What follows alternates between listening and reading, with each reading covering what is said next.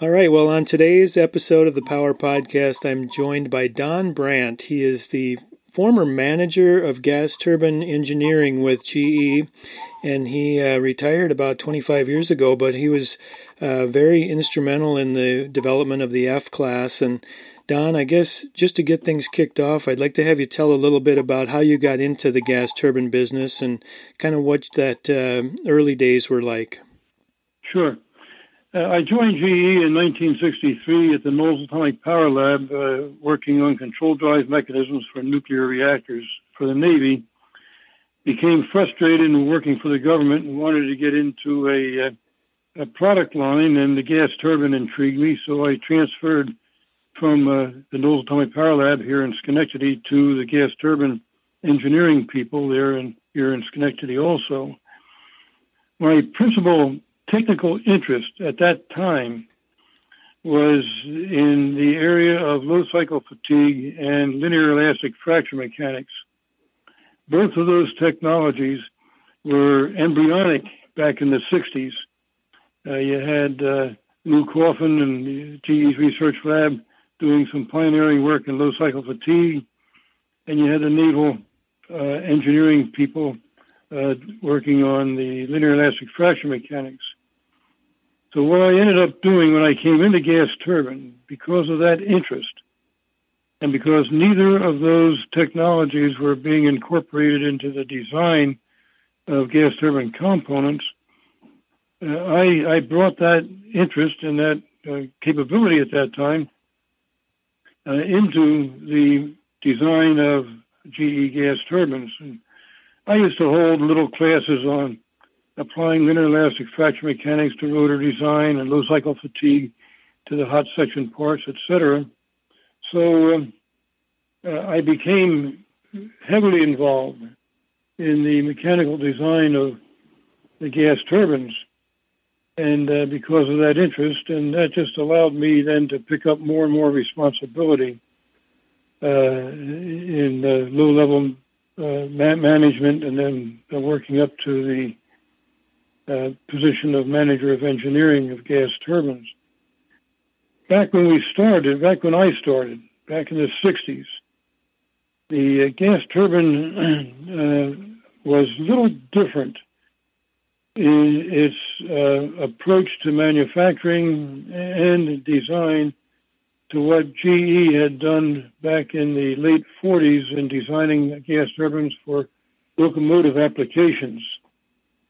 And it was one of those locomotive gas turbines that became the first gas turbine assigned to power generation in the United States there at Oklahoma Gas and Electric at the Belle Isle plant. That gas turbine is an ASME monument now down at our manufacturing facility in Greensville. But the construction, manufacturing, the alloys of choice, the design methods pretty much hadn't changed since the late 40s into the late 60s, and even into the early 70s when we designed the Frame 7 machine, which evolved into the current product of the 7E gas turbine. That machine was a very close derivative of the 5 single-shaft machine. And all the gas turbines that were being developed at that time were really being designed for peaking service. Those that were being developed for power generation. We, of course, built some smaller gas turbines, 2-shaft models, that were being applied to pipeline pumping.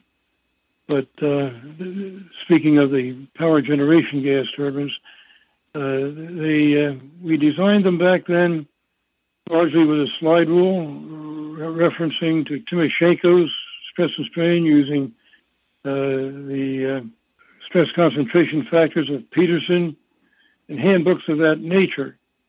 We did have, of course, application of computer design using Fortran, and we would sit, and I would sit, filling out Fortran sheets by the hour, based upon equations that we got from Timoshenko or one of those other references. And then, of course, they would go to be punched in a punch card deck, and they would run on an IBM computer, and that would take a whole weekend. And when you get it back, if it didn't run, then you had to go back through and check each and every card, every line that you had written in Fortran. It was a real hassle. I bet. But that's what we did back in those days.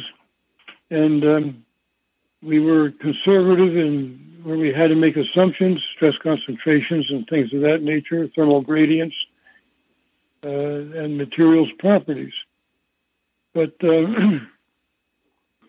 along about the middle of the 70s, towards the end of the 70s, after we had the Frame 7 in production, the Frame 7 Model B, which is the first of our gas turbines that had cooling in the first stage bucket. And that cooling was nothing more than radial cooling holes along a camber line of the bucket, so it wasn't anything very fancy. We had used film cooling and impingement cooling in the first stage nozzle for a couple of years, but it wasn't very fancy. And one of the benefits we had was a close relationship with the aircraft engine people. Yeah, I was going to ask you about that. If you worked a lot with aircraft engines, or if they were like a separate department or division, or how it all kind of played out there. Back in the 30s, here in Schenectady, the military, the Navy, and the Army Air Force were interested in propulsion, ship propulsion for Navy and aircraft propulsion for Army Air Force with gas turbines. And there was an effort here in Schenectady to develop a turboprop, and out of that also came a turbojet. And in the meantime, of course, GE in Lynn was working on the British radial flow jet engine that I forget the gentleman's name in Great Britain that had developed, and GE was developing it. But it quickly became obvious that the large diameter of the radial flow compressor produced too much of a drag for that engine to be successful in modern aircraft that were being developed there at the end of the Second World War. But the folks here in Schenectady had produced an axial flow turbojet and actually manufactured it for a while here in Schenectady. And so GE quickly stopped the development of the radial flow Whittle engine, Frank Whittle, the British guy, and took up the axial flow jet that was developed here in Schenectady. And then at that point, the folks here in Schenectady, and we're talking the late 40s, were charged with developing a locomotive gas turbine. And they were at that time a department of the large steam turbine business. And when I joined gas turbine, we were still a department of the large steam steam turbine business.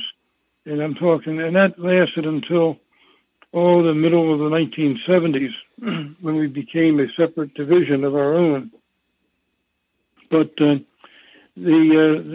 folks here in Schenectady, myself and others, were in close communication with the aircraft engine people. We would go out there and hold a review, a design review, if you will, of the technologies we were using, and they would do the same with what they're doing. And they'd come here to Schenectady and do the same thing. So there's a lot of intercourse. And that was especially true in alloy development, superalloy development, and in compressor aerodynamics, turbine aerodynamics, heat transfer. So those core, if you will, technologies were closely integrated between aircraft engine, and we borrowed an awful lot from them. And that close agreement, now they were a separate business altogether. We were still within the power generation business, and of course they became their own business of the GE aircraft engines. But that close communication between us extended well beyond the development of the F machine, and I suspect is still true because, of course, their design practices. There's just a lot that you can probably learn from each other in those areas. Yeah, we learn from them such things as heat transfer and alloy development, and they learn from us long-term design practices. We design for much longer cycles and much longer times than they did. So we work with them and help them with what we were doing, and they worked with us and helped us. And in fact, during the development of the F machine, I had established a corporate review board, and that was co-chaired between myself as the design manager and the chief engineer, Marty Hemsworth of Aircraft Engine. And we met on a monthly basis having design reviews. And he would bring along with him his aircraft engine experts and to cover the topics that we would be discussing at those reviews. And that practice extended even beyond the F development. But so we had a good relationship there. Yeah, sounds like that would be really beneficial for the overall development and things. So, kind of going back to the beginning, when you first joined the company, how big was the gas turbine business, and how many turbines had been implemented or installed back in those days when you first joined? Okay, back in those days, the number of turbines that had been installed was numbered in the 1 or 200. Most of the applications when I joined back in the 60s was pipeline pumping. And those two-shaft machines were very popular for El Paso Natural Gas and others because they could run a long time. They were very efficient. They had a regenerator on the back end to help improve the efficiency. And some of those machines are running to this day. They've got millions of hours on them, and they're still running. Wow. But the gas turbines, the principal gas turbine in our product line was a frame 5 machine.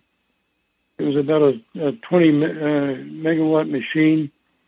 It was designed for peaking service.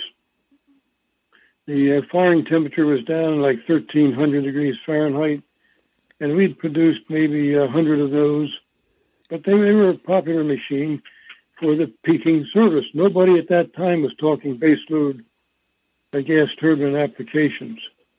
And were there a lot of other companies that were in this space? I mean, did you have competitors that were also working on gas turbine business? Yeah, our biggest competitor was Westinghouse. And ABB was a secondary competitor. Siemens, it's a big competitor today, had maybe 3% of the market. They were very, very small, and there wasn't much to be said positively about their equipment. But Westinghouse was our principal competitor, and they kind of matched us in size of gas turbines, and their product was very similar to ours, multiple combustors type of thing.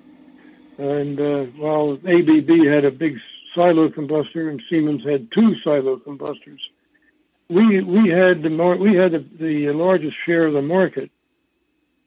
But the market wasn't, as I recall, except for pipeline pumpers, wasn't all that big until that blackout that we had there around 65, the Great Northeast Blackout. Mm-hmm. Yep. And we had the general manager of our department had built a bunch of gas turbines just to have them sitting here in case, and they were sitting out back on rail cars. And the day after that Northeast Blackout, those rail cars were gone along with the gas turbines. And that was kind of the beginning of the desire for peakers, and they were setting these gas turbines all over the place, out in cornfields, out in the boondocks, and the rest. But it wasn't until Westinghouse developed the 501 machine, and we developed the frame 7 machine. That larger size machines, larger capability, larger output became more popular. We were still selling the 5 single shaft machine, but the frame 7 had much more output, as did the 501 that Westinghouse had. Right. But again, those 2 machines were the biggest machines. Now, ABB had a machine similar in size, and they became our principal competitor in Saudi Arabia. Westinghouse wasn't very successful in Saudi Arabia. But, so when we look ahead, had, I was just going to say, if we go a little farther ahead now, you have been called the father of the F-class machine, and I'm sure there's a lot of people and a lot of engineers that were involved in that project. But how did that all play out, and what led to the F-class?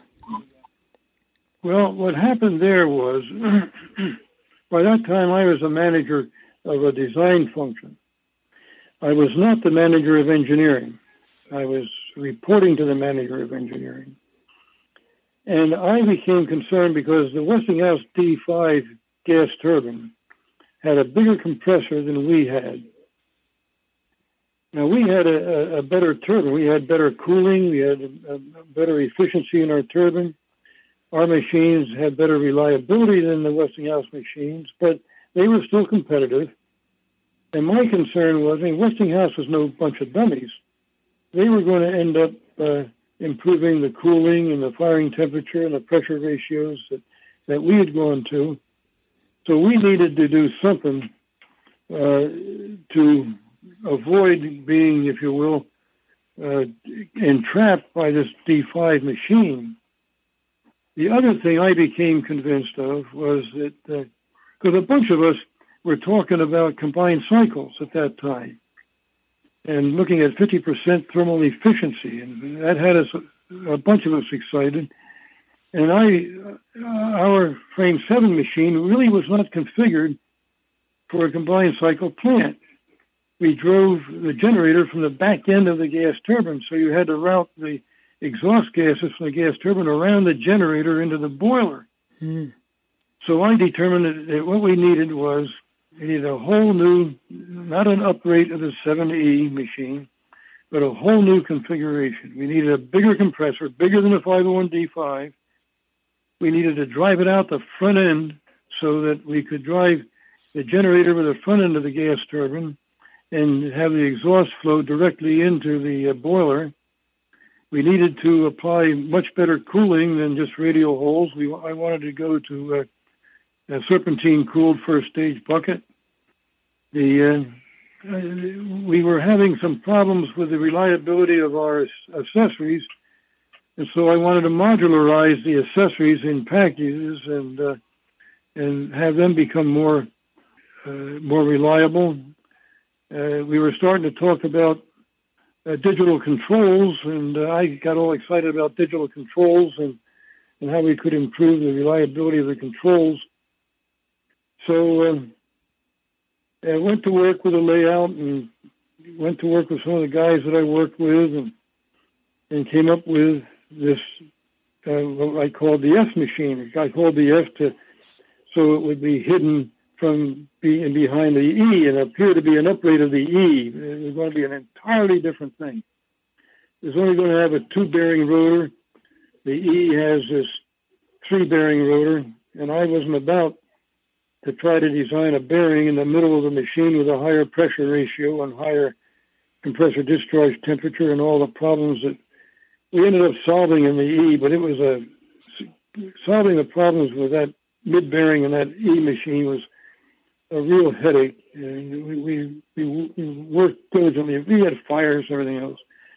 The other thing I wanted to do was I wanted to break away from the old chrome IV turbine rotor and go to a nickel-based superalloy turbine rotor. 706 was my choice at that time because I didn't want to have to provide secondary cooling to a steel, a carbon steel, if you will, when I would have a superalloy that I wouldn't have to provide that secondary cooling to. So as I'm looking at trying to improve efficiencies, and came up with a layout, and we're at that time working with the engineer. One of the things we really had at GE, and I'm sure other places as well, but the thing I appreciated, I had individuals. I really had super aerodynamicists and turbine aerodynamics. I had first-class heat transfer people that we actually had brought in from aircraft engine. I had some materials people in alloy development and working with a research lab here in Schenectady on alloy development for nozzles and buckets, so that I could depend upon a whole bunch of people that I could go to, and they didn't necessarily have an answer for me, but they said, well, I think we can make it happen, Don. It's going to take some effort and some money, but I think we can make it happen. So on their basis of they think it can make it happen, I took the bit in my mouth and charged ahead with it. I got involved with our marketing people, and I got in a fight with them because they had spent years convincing the customers why a mid-bearing in the gas turbine was a good thing, and here I was taking it out. But and I got in a fight with a general manager that said we were going to build 7,000 machines for the rest of eternity, and we don't need a brand new center line. But he and I were really friends, even though he was a level above me. We were all friends, as a matter of fact. The whole business at that time, we were on a first-name basis. We worked with each other as we grew in the business, and we worked with each other socially, and so where I got in these debates, they were more debates than arguments. Because of my position, they let me have my head, for which I was grateful. Mm-hmm. But while I can claim to have conceived the F machine, its configuration and a lot of things that were going on in details, but I did not design the F machine. I was a mechanics of materials guy. I was not a heat transfer. I was not an aero guy. I was not a metallurgist. It took all those guys and gals, because my compressor aero was a lady, Jeannie Place. So there were women involved. I had one fellow that we were, at that time, we were starting to develop our own finite element program. And then ANSYS had just gotten into the business, and we were starting to use ANSYS finite element modeling, and I had a guy that convinced me that what we really needed was a small computer savvy group of mathematicians in order, because ANSYS was, at that time, they had reasonably good programs, but the input and output of them was cumbersome. And so he put together a small outfit that reported to me with these mathematicians that started writing code for input and output of ANSYS. And I went and I convinced my boss to let me buy a computer, and we had a big hard drive and all. And so I had this mathematics group there. One of the young ladies decided she wanted to be an engineer. She went back to school, and she ended up marrying one of my engineers, too. But so there was a lot developing there in the 70s that was far in advance. You didn't see engineers working with slide rules anymore. While they still used Timoshenko, it was only on occasion. They were starting to use finite element models. The metallurgists were learning a lot more about gamma prime strength and nickel base superalloys, and we even started talking about directionally solidified structures and how they would perform. And making sure that the constitutive relationships within the elements were such that they were consistent with the way in which the material behaved in a three-dimensional stress field. And that 706 alloy, I had a fight with that because another engineering manager, again, that I was personal friends with, he wanted to use a 12 chrome alloy, and I told him I wasn't going to do that. I needed that stuff embrittled with time, but making a 706 ingot to forge into a wheel the size that we were taking was not at all possible. And so I went down to Huntington Alloys. I took my metallurgist, my process metallurgist with me, and met with Huntington Alloys. Now they're out of business now, but they were melting 706 and 718 ingots for use in aircraft engine turbine wheels, which is where I got my idea from. I didn't come up with 706 because I was so smart. I came up with 706 because I was talking to the aircraft engine people. And so I talked with the general manager down there at Huntington Alloys, and their ingot sizes were like 14 and 16 inches. Well, to get the kind of wheel that we wanted, that 16-inch ingot had to be, 100 feet long. Well, you weren't going to upset that. It would buckle on you. But I talked with him about what we were doing with this F machine and told him what I needed, because I had talked with forging vendors like Wyman Gordon, and I needed a 24-inch diameter ingot out of 706. And he avowed as how he didn't know how to do that. I said, well, would you try it? And he agreed to try it, at his expense. I didn't have to pay him. And he came up with melting a 24-inch 706 ingot, would you believe? And then talking to the forging vendors, that ingot was a little bit on the long side. To help prevent the buckling, what we did is we machined the end of the ingot with a short taper, and the forging die had a taper in it, and that helped put a moment on the end of the ingot so it wouldn't buckle so easily. And Wyman Gordon ended up forging this thing, and we ended up, we had to modify the melting practices because we were getting some segregated regions and stuff like that. But today, with that origin, we have these guys like Aubert and Duval in France. They melt 718 ingots big enough to make the fourth stage wheel of the 9HA.02. I don't know what that ingot weighs. I don't know what diameter it is. But what we learned in that F program, we learned to use VAR and ESR melting practices to produce the final ingot, and we ended up with an ingot that was free of segregated regions. And before the F machine, that was absolutely unheard of. It was only because these guys like Wyman Gordon and Huntington Alloys and Aubert and Duval, I have spent weeks over there at Aubert and Duval working with them on what they were doing and how they were doing it in that big forge press they got in France. But that all started because the F machine was going to go with a 706 wheel. And it wasn't just the melting of the ingots. Nobody knew how to machine these big things because they could machine a small disc, but the people that machine these big wheels that we have didn't have any experience machining this alloy.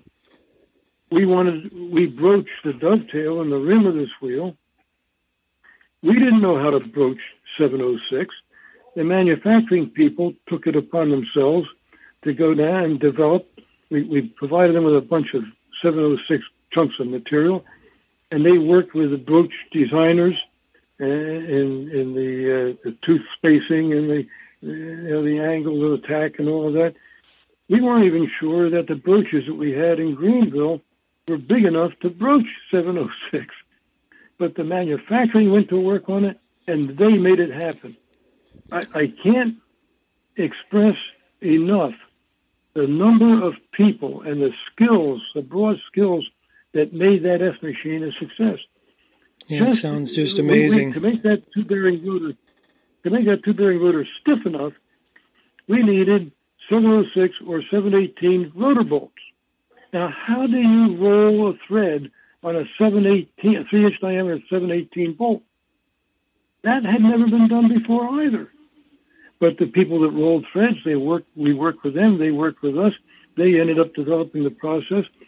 And you say, just a little thing like the rolling of a thread became critical to the success of the F machine. Mm-hmm. Because if that thread broke, you lost the continuity of the rotor would vibrate, the machine would shut down, it wouldn't be a success.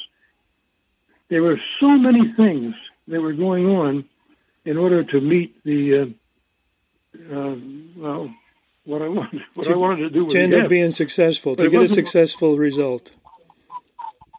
Yeah, but it wasn't me. It was hundreds of people doing really creative things. Right. And that's still true. I went down to Greensville this past spring to see the 9HA.02 prototype. They were gracious enough to bring me down there. And the work that those people were doing down there, the individuals, manufacturing, materials, design, you name it, is not combustion kinetics. We were going to a higher pressure ratio in that F machine. And now we had a combustor there. And it was going to run too hot. So a guy by the name of Berkeley Davis, maybe you've heard of him, he came up with the impingement cooling of the transition piece. And he came up with the parameters to design that by funding some work at our Research and Development Center in Schenectady. And we still to this day use that work that the R&D Center did back in the 80s to design the 9HA.02 impingement-cooled transition pieces. It still makes me marvel at the way so many people came together to make that F machine a success. And yeah, I'm the father of it, but I didn't design that machine. Right. No, it's an amazing process. You bet. No, it sounds like a really an innovation that took multiple players and a lot of different people involved, a lot of different engineers, and just needing certain things forced people to come up with innovations that made it work, and it all came together. So it sounds really interesting and must have been a great experience. So when you look back, like, what are some of your favorite memories from your time at GE and people you worked with? There's a couple of them. One of the things I'm really proud of, I'm really proud of it. When I got involved in gas turbine, there was no such thing as the application of linear elastic fracture mechanics. And I went to work on trying to explain some rotor failures that steam turbine had years before. And I ended up with a fracture mechanics approach that explains those steam turbine and generator rotor failures. And I wrote a paper. That was ended up published. I offered it, I forget where, but it ended up in the ASME journals, It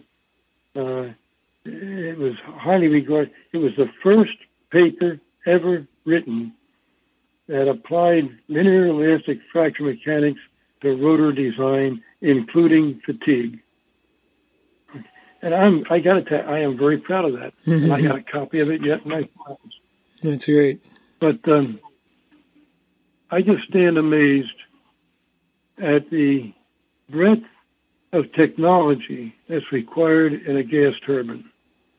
You have everything from combustion kinetics, what's going on at the molecular level where fuel and oxygen are being combusted, to a machine now that puts out 63% in combined cycle. This may sound phony, but it ain't. All right? Our society today is better off because of what engineering has produced in the combined cycle gas turbine. We have cleaner stacks than any other means of any other combustion means of producing power. Right? Mm-hmm. We have higher efficiency. We are using a fuel. Back when I was beginning in this business, we didn't know we had so much gas available. We didn't know there was going to be such a thing as wind turbines and all the rest of that, and the need for dealing with a climate that's getting hotter and more contaminated. But the gas turbine on gaseous fuel is in many ways an answer for that. Now, I'm not saying that it's as clean as a wind turbine. It isn't.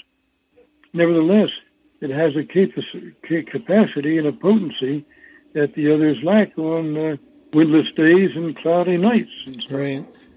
So the gas turbine business has really accomplished a lot to the betterment of society.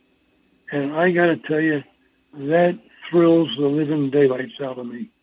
Yeah, I'm sure it's really feels good to have been part of that evolution that got us to this point, and some of those impressive gains in efficiency, and they're still continuing.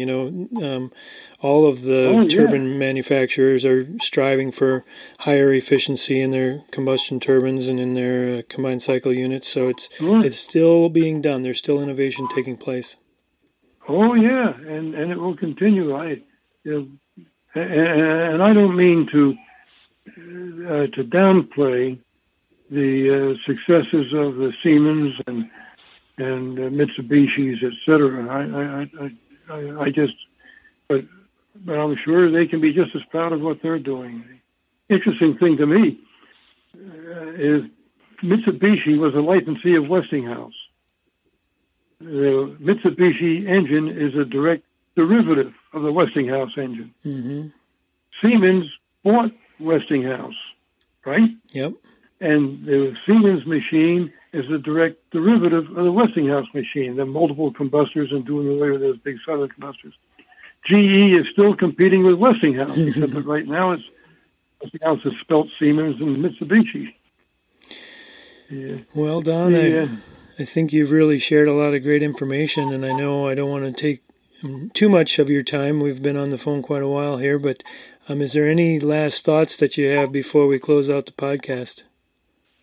I guess one of the other things that impresses me is the efficiency of design, what the engineers are able to do. And I'm talking about aero engineers, mechanical engineers, whichever, with the finite, especially finite element and some of the fancy aerodynamic programs we got now. The ability of the engineers to be more efficient in their design processes is very, very impressive. It's a long ways away from slide rules. I still have my slide rule in my shop. I still use it every now and then. But boy, I'll tell you, what the engineers are able to do now with the analytical methods and tools they have is absolutely scary. And I guess one last thought. I know you said you were down to Greenville and saw the HA class. What's the biggest takeaway that you have from that as far as, what impressed you the most about these new machines? The size. That rotor weighs 110 tons. And you look at that rotor and you see the 3D aero in that compressor. You see the last stage bucket. I don't know what the span is on that thing. It's got to be 1.5 miles. It's got cooling holes, the whole span length on it. That last stage wheel out of 718. The size of those machines is so impressive. Mm. And the technology that you see just sitting there. Oh, the other thing that was developed during the F machine was the ceramic coating, the use of plasma arc deposition of ceramics to aid and abet the survivability of the superalloys in those higher fires. That HA machine is fired at 2,800 degrees plus. All right. Yeah. And I thought going to 2350 on the F was a big step. But that ceramic coating was developed at the R&D Center here in Schenectady in the early phases of the F machine. They actually coated some of our buckets for production for the F at the R&D Center. And now they're using single crystal buckets. Can you imagine? And the 3D manufacturing has played such a tremendous role. I could go on and on. Well, I think we could probably talk all afternoon hearing stories about how things have evolved over your lifespan here. Yeah. But it sounds like you had a great career. I praise the Lord for the career I have, for the family I have, for the health I have. I'm 87 years old and I'm still. But anyhow, okay. Hey, it's been a pleasure. Thank you very much. I really appreciate you taking the time to talk with me. I really enjoyed this, and I think a lot of listeners are going to find it interesting too. So thank you so much, Don. Oh, you're welcome.